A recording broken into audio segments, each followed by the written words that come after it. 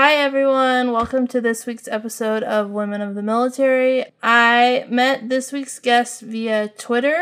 I saw that she posted something about a World War II veteran and I thought this looks interesting, so I went to her page and I did a little bit more research and I found out that she is a granddaughter of a Women Air Force Service pilot, a WASP, and she wrote a book about what happened after her grandmother died and her family asked to have her buried at Arlington Cemetery and the Army said no. So I picked up a copy of her book and sent her a message and said, hey, I think you'd be a great guest for the podcast because I want to learn more about what your grandmother did.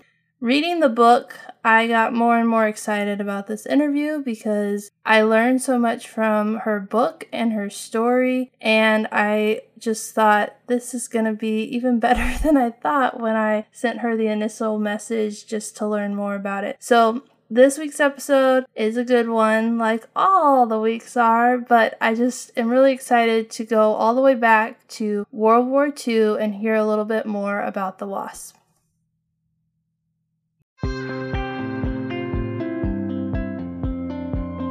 You are listening to the Women of the Military podcast, where we share the stories of female service members and how the military touched their lives. I'm your host, military veteran, military spouse, and mom, Amanda Huffman. My goal is to find the heart of the story and uncover issues women face while serving in the military. If you want to be encouraged by the stories of military women and be inspired to change the world, keep tuned for this latest episode of Women of the Military.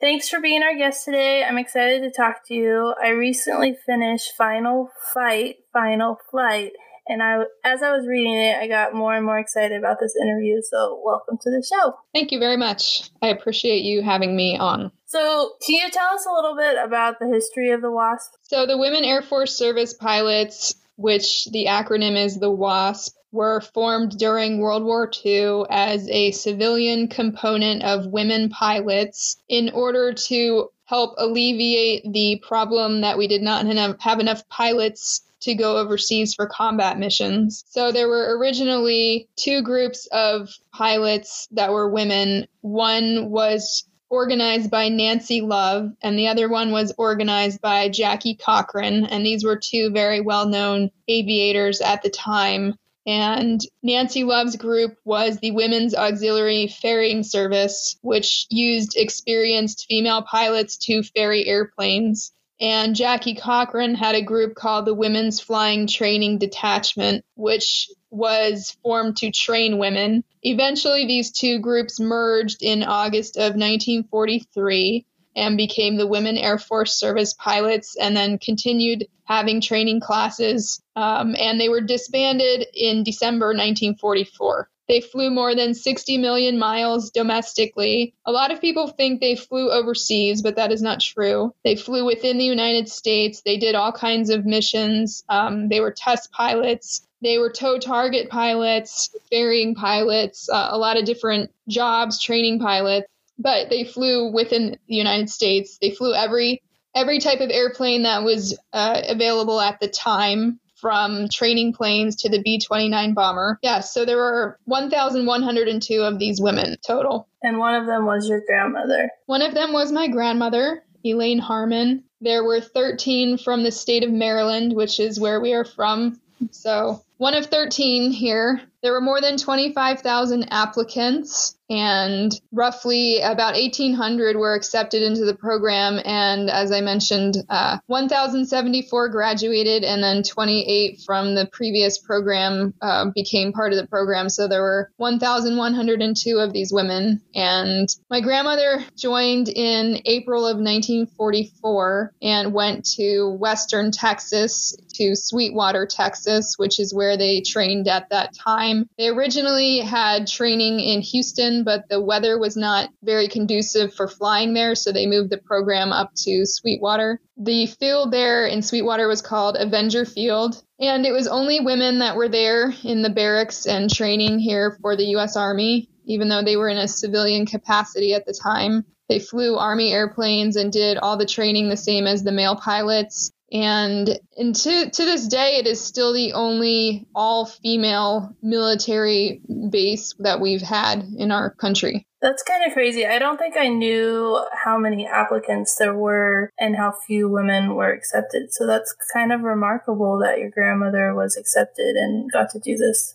Yes, it is. And even she didn't really think she would get into the program because she didn't have very much flying experience. You had to have a pilot's license in order to join this program. So my grandmother had already taken flying lessons and gotten her pilot's license during her senior year of college at the University of Maryland through the civilian pilot training program, which was offered by the United States government at different locations across the country during the late 1930s to encourage people to learn how to fly. So my grandmother had the minimum hours for that and got her pilot's license. And then she didn't really fly again until she applied for this program in, late 1943. So she didn't really think that she would qualify, but they let her in. And once she was in the program, she learned there were quite a few women that had learned to fly through the civilian pilot training program that were with her. So there was kind of a mixed bag of experience. There were some women with a lot of experience, that came from farms or had been flying crop dusters or, doing different things before. And then there were women like my grandma who just kind of met the minimum requirements. But it didn't really matter because they all had to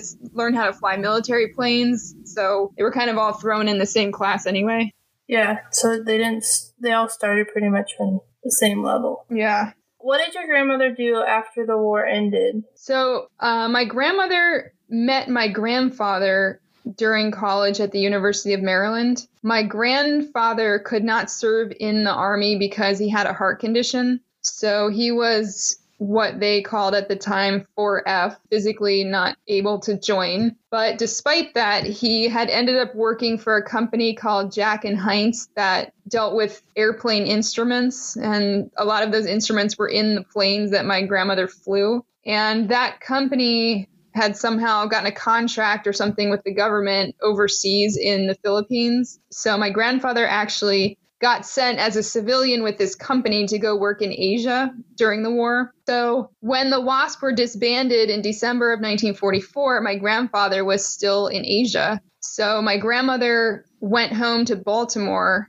which is where she grew up, and she kind of hung around there for a while and didn't really have anything to do. So she decided to go to California and visit a friend of hers. And eventually she ended up working as an air traffic controller at Oakland Airport in Oakland, California. I think she was there for about a year. And then eventually my grandfather came back from Asia and they moved back here to Maryland and eventually had 4 children. And my grandma raised the kids, and my grandfather passed away before I was born, so I never met him. So my grandma became a single mom and, worked and raised kids, and she didn't really fly anymore. Yeah, that's what she did after the war. Were your grandparents already married before the war started, or?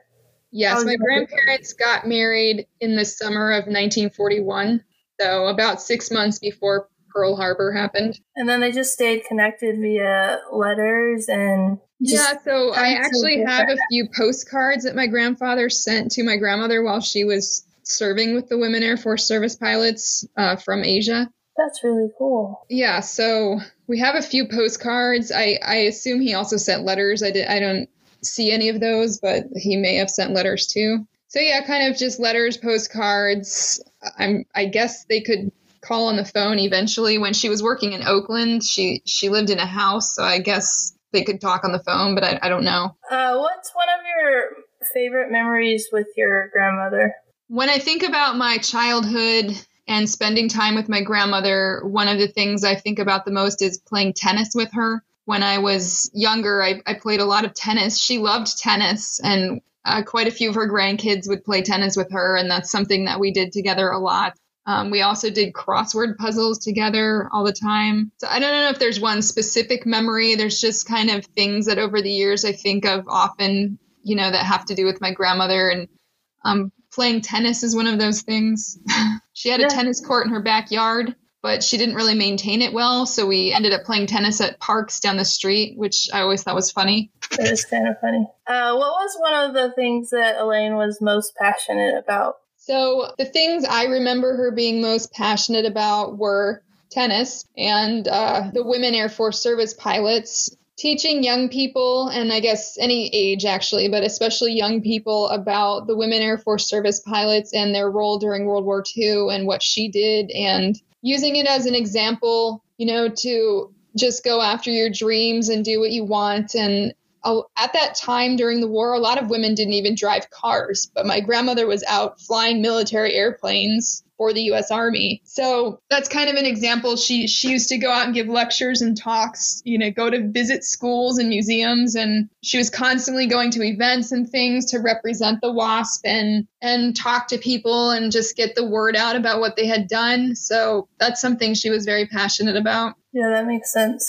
In your book, Final Fight, Final Flight, you talk about women coming up to your grandmother to thank her for what her service meant and what it meant to them. Do you know how these types of events made her feel? I think she was very proud that women were serving in these various capacities. The WASP were not allowed to fly combat missions, and there were many women that had served during the war that were able to serve, but not in every capacity. So not in combat or not, in certain job descriptions or whatever. So my grandmother was very honored that women would come up and thank her for blazing a trail or, having done what she did. But she was also very proud and excited to see young women in positions today that they were not allowed to be in, like being fighter pilots, flying jets, flying in combat overseas and, Afghanistan and Iraq and wherever, and being able to do those type of roles. And she was kind of a little bit too out of it, but I know she would have been excited to see women going through Ranger School and,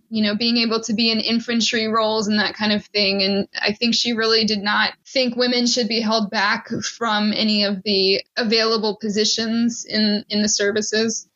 In the book, you talked about how they, like you said, they were civilians. They weren't actually in the military. And in the book, you mentioned that it was gender discrimination and the vote barely failed. And that was why they weren't actually commissioned officers in the Army. But then in the 1970s, the WASP went to Capitol Hill to fight to get veteran status. What exactly happened then? So it's a little bit technical and a little bit nerdy legal stuff, but during the 1940s, part of the reason that the program began in a civilian capacity is because the United States needed lots and lots of people to serve in the armed forces once, Pearl Harbor happened and our country really got involved in the different theaters overseas, and we needed a lot of people all at once to do a lot of different jobs. They realized, we can't completely exclude women. We need a lot of people. So all the different services were contemplating how to integrate women into different roles. And the Navy, the Marines,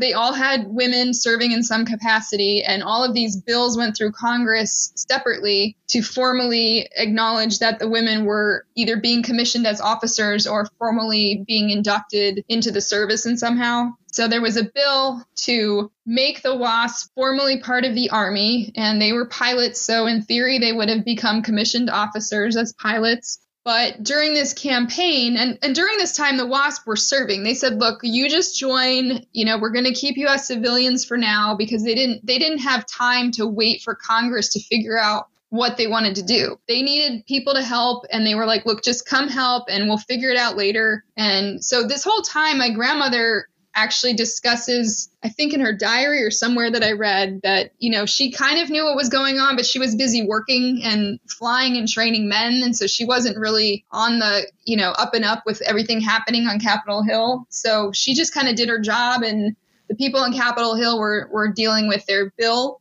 And there was a big campaign by male pilots and various stakeholders related to the services. They didn't want women to become formally part of the military as pilots. Part of it was gender discrimination. Part of it was concern that after the war, they would have competition for civilian jobs as pilots. There were obviously a lot of different factors and reasons involved. It's not just one thing. So there were a variety of people who were shouting against the WASP becoming part of the military, saying they were just pretty girls and they didn't need them to become officers and they didn't want them and all this stuff. So the bill failed by 19 votes in the summer of 1944, and the program was eventually canceled on December 20th, 1944. 38 of these women died during service in various training accidents or whatever. So they and the rest of the WASP did not receive any formal recognition for what they had done as part of the military.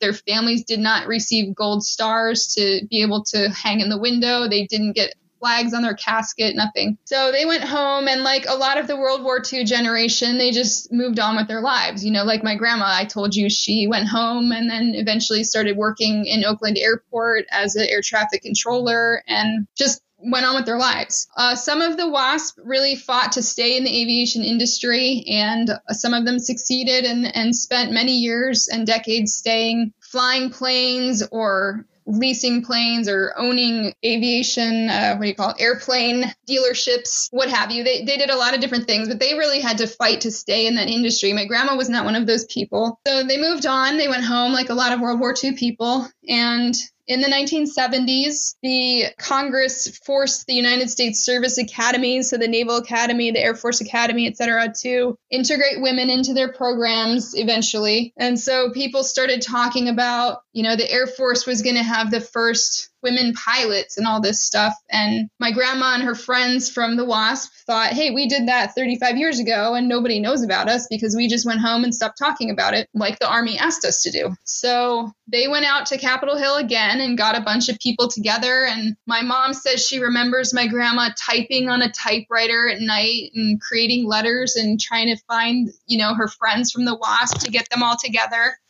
And they went to Capitol Hill and talked to lawmakers to try to get a bill passed to recognize them retroactively for their service during World War II. It took several years and multiple versions of the bill, but eventually in 1977, as part of the GI Bill Reauthorization Act, it was signed into law in 1977 by President Carter with assistance from Senator Barry Goldwater. And this bill granted them retroactive veteran status, or I should say the ability to apply for veteran status to the Department of Defense. So this is where it gets a little bit tricky. The bill granted any group or person who felt like they had served in a capacity similar to the WASP during World War II. So that is in a civilian capacity, but under military direction, the ability to apply for retroactive veteran status. So that's what the WASP did after the law was signed in 1977. They applied to the Department of Defense and were approved. And eventually my grandmother received a DD-214 in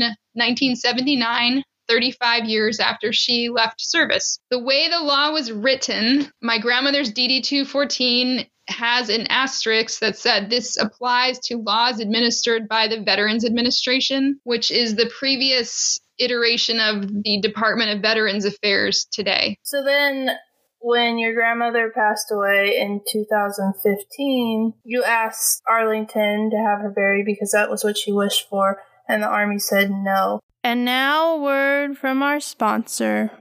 Is your family going to be okay financially if you die? As you prepare to transition out of the military, don't forget to look over your life insurance needs. Hey there, I'm Melissa Skur, Coast Guard spouse and experienced insurance agent. As the owner of Insure the Heroes Inc., an independent term life insurance brokerage, I help military families past and present, as well as the general public, put together life insurance plans that fit their needs and budget. Separating from the service is a hectic time. Many veterans struggle with the decision of whether or not to purchase the SPP and the VG a lot. It's a huge decision, and the TAPS classes don't always help. The Veterans Life Insurance benefit should be your last resort for life insurance continuation, plus it's not available for spouses.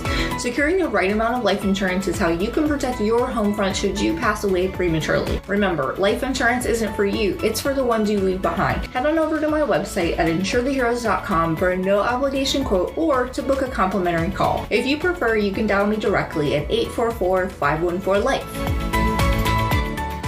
Thanks, Melissa. Let's get back to the show.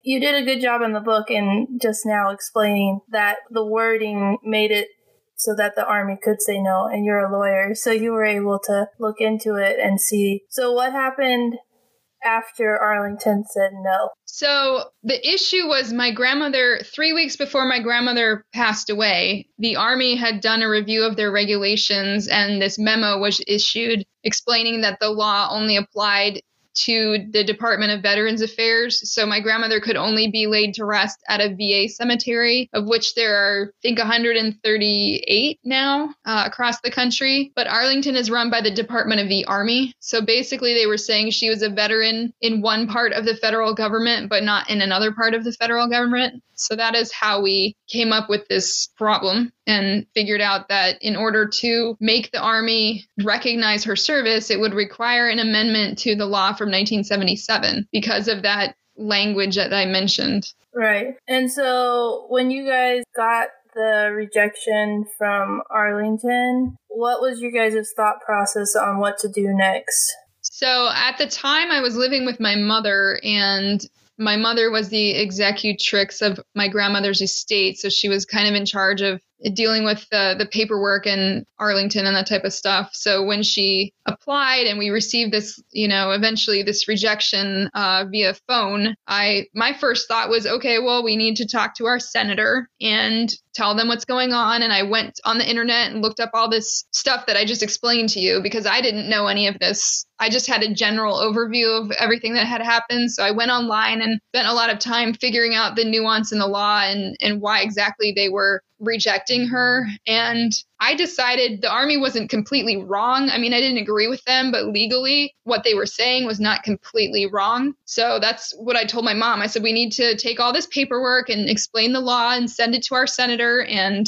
tell them that they need to do something and we need a law passed. And so that's what we did. We got all these papers together. My mom sent them over to our senator's office, and then we waited a few months, and eventually we got a letter back from our senator and the cemetery saying that they understand where we're coming from, but unfortunately, this is the rule. And they didn't really give us much sense that they were going to do anything about it. And that was about it. So what did you guys decide to do after that? So after we received this letter, which was roughly 6 months after my grandmother had died, I started thinking about how to go about getting this changed, because I wasn't just going to let it go.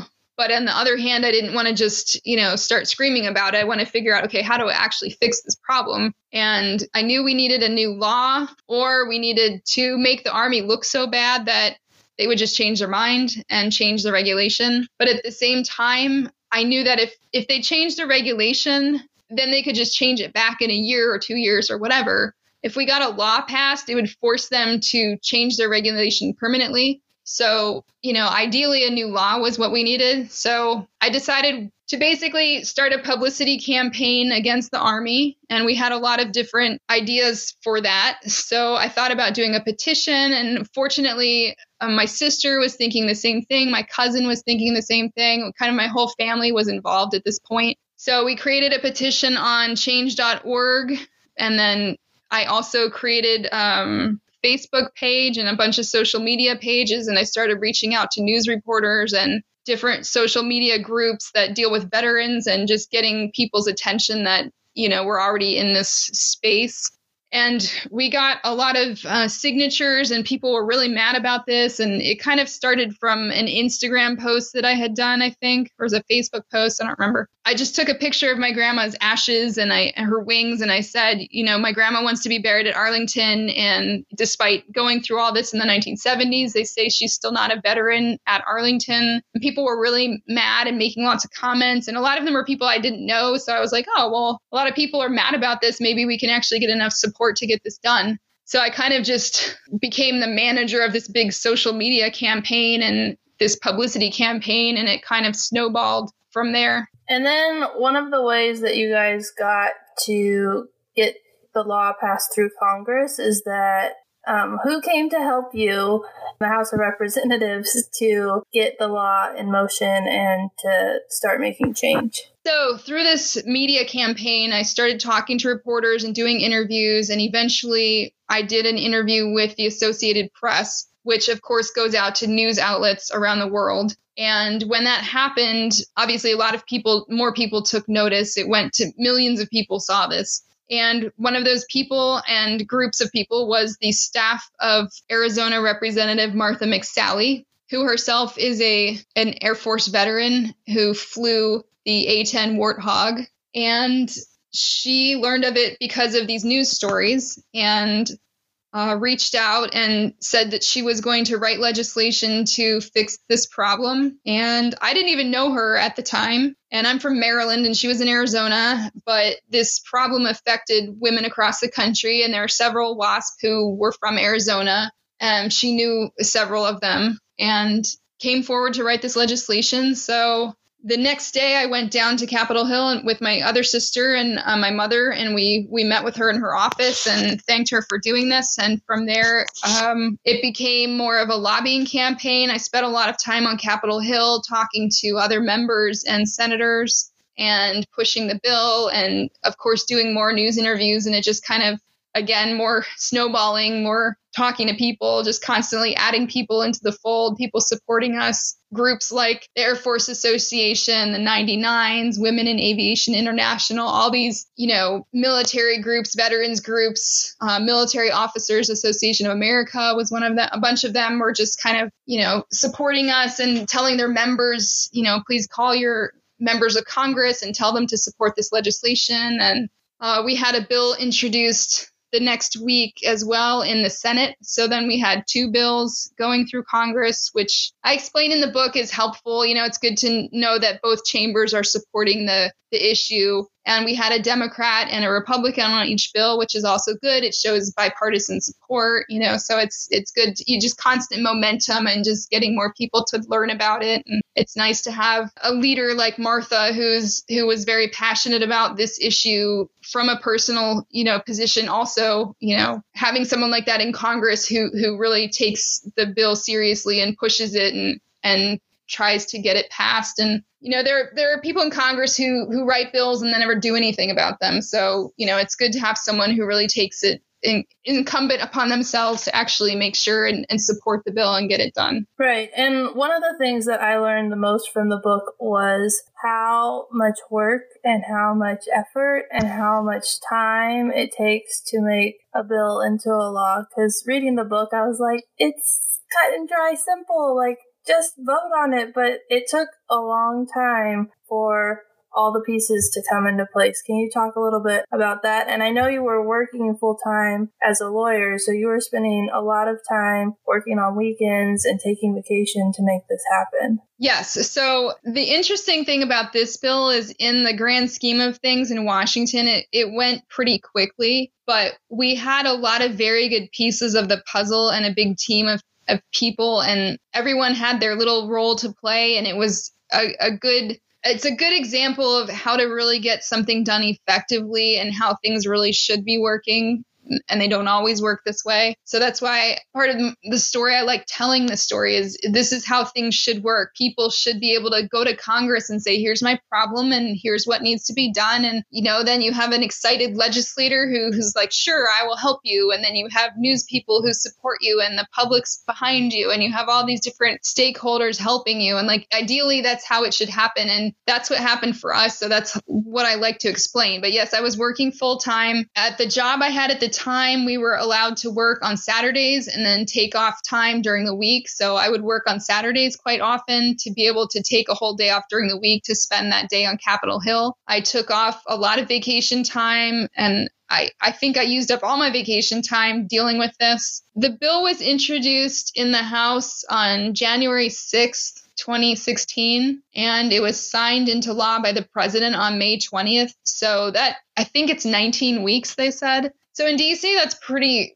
fast. And there's a lot of issues that go into that. Like I said, you have to keep it on the minds of the people in Congress and make sure they know. I would go into offices. I met with more than 150 offices on Capitol Hill between the House and the Senate, staffers and members and senators in person, and just say, look, here's this issue. Here's this bill. My grandma's ashes are sitting in my closet. We can't bury her because we need this law to get passed so the Army will recognize her service. And I think it's pretty motivating when someone sits in your office and says, I can't bury my grandma because I need this law passed. So, and it was one of those issues dealing with veterans a lot of times that is generally supported on both sides of the aisle and a generally supported issue. And so it's a women's issue. It's a military issue. There's a lot of different facets that were involved in this issue. And I would often get up at 4 a.m. and go to work early and leave, do like a half day and spend,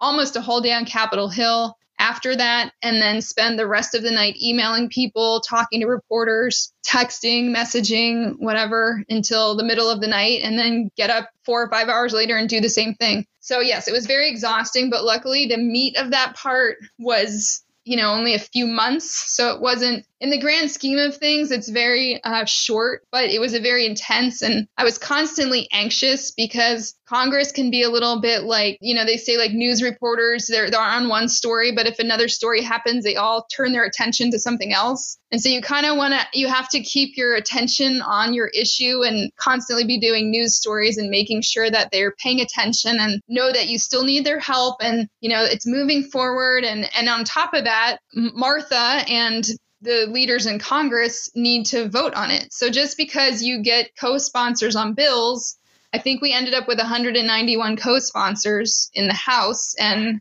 I don't remember in the Senate. We had several dozen. Just because you get co-sponsors, which means people are, voicing their support for it, doesn't mean it will actually get voted on. A lot of bills get co-sponsors and then they never are brought to the floor for a vote. So that's why it is important to have a member like Martha or whomever, talking to the leadership in the House or the Senate and say, here's this bill. We have all this support. We need to come to the floor and have a vote, because and that's important too. And I had no control over that. So that's why it's important to have a good, champion on your bill who's pushing for votes. So when you finally got to the point where the votes happened and it became a law, how did you feel and how did your family feel? Well, this entire time I was super anxious and very stressed because I felt like if this didn't get done, in this session of Congress, we'd have to do it all over again. And it just takes so much time and energy. And I was really hoping we wouldn't have to do that.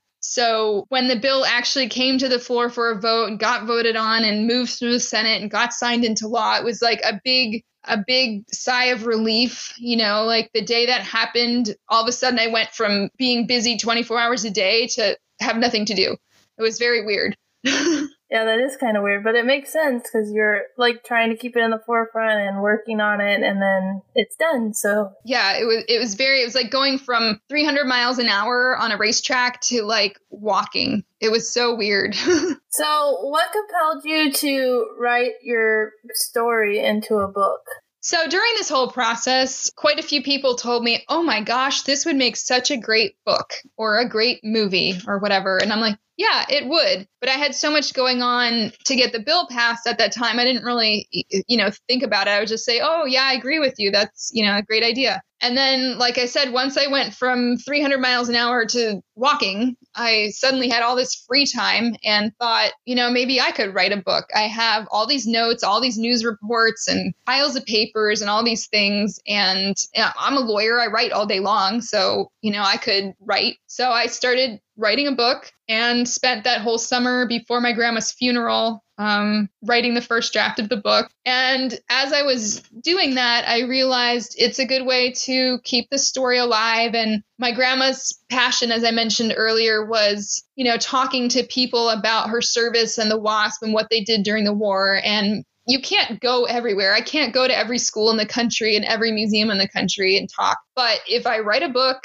it is a tool to teach people about both the history of the WASP, my grandma's story, and then also Congress. Like, how does legislation work? A lot of people are really interested in civics, and especially nowadays, like we have all these activist movements and things, and people are really interested in how does Congress actually work? What is it like to sit in an office with a senator and tell them what your problem is and explain how to get things done and what happens when the bill goes through Congress and what happens when it turns into a law, when the president signs it, what happens? So I use the book to teach all of those things. And like I said, I can't go everywhere. So the book is available, wherever, Amazon or barnesandnoble.com, whatever, you like. You can order it and read it and share it with people. You can get your library to buy it. it helps teach people about all of these things. And to me, it's just a tool and carrying on my grandma's tradition of sharing this information. Yeah, it's a great book. I really loved all the things that I learned and just the history. And I was really fascinated by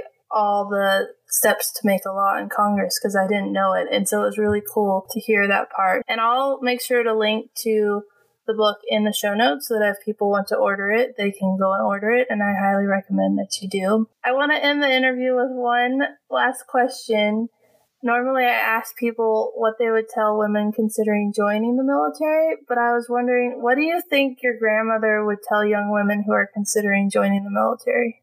I think that I actually heard her answer something like this once, and she said something like, it's a great adventure, and I encourage everyone to do it who's interested. And so I would say that it's a great adventure. Look for your place, look for something you're interested in, look for a specialty and see if you can join in a specialty that you're good at. And I was at a seminar, earlier this year with several airmen. And this one young airman, she said, when she growing up with her dad, she was always helping her dad fix cars and stuff. But when she joined the Air Force, I can't remember, she wanted to do some type of random job, but they gave her the ASVAB and whatever other testing. And they were like, no, you're going to be a mechanic. And she was like, well, okay, I want to do whatever, but you guys tell me to do this. And she's like, seriously, I'm so good at it. And I actually really like it. So, there's a little bit of what you want to do and a little bit of letting them guide you into what you're good at. And my grandma would be very supportive. And like I said, she's super proud of all the women who are serving and the different capacities in which they serve. Thank you so much for sharing a piece of your story, a piece of your grandmother's story, and just for the book. I think everyone should read this book. It's really good. And it's just, there's so much history. And if you're a woman veteran, you'll be so proud of the women who came before us that blazed the trail. And it's just, I just love it. If you can't tell. Well, thank you. It takes a lot of work to write and publish and get the book out there. And it really means a lot to me that people are enjoying it and finding some value in it. Thank you. Thank you for listening to this episode of Women of the Military. Make sure to subscribe so you don't miss any of the amazing stories I have with women who have served in our military. Did you love the show? Don't forget to leave a review. Finally, if you are a woman who has served or is currently serving in the military, please email me at airmantomom@gmail.com so I can set you up to be on a future episode of Women of the Military.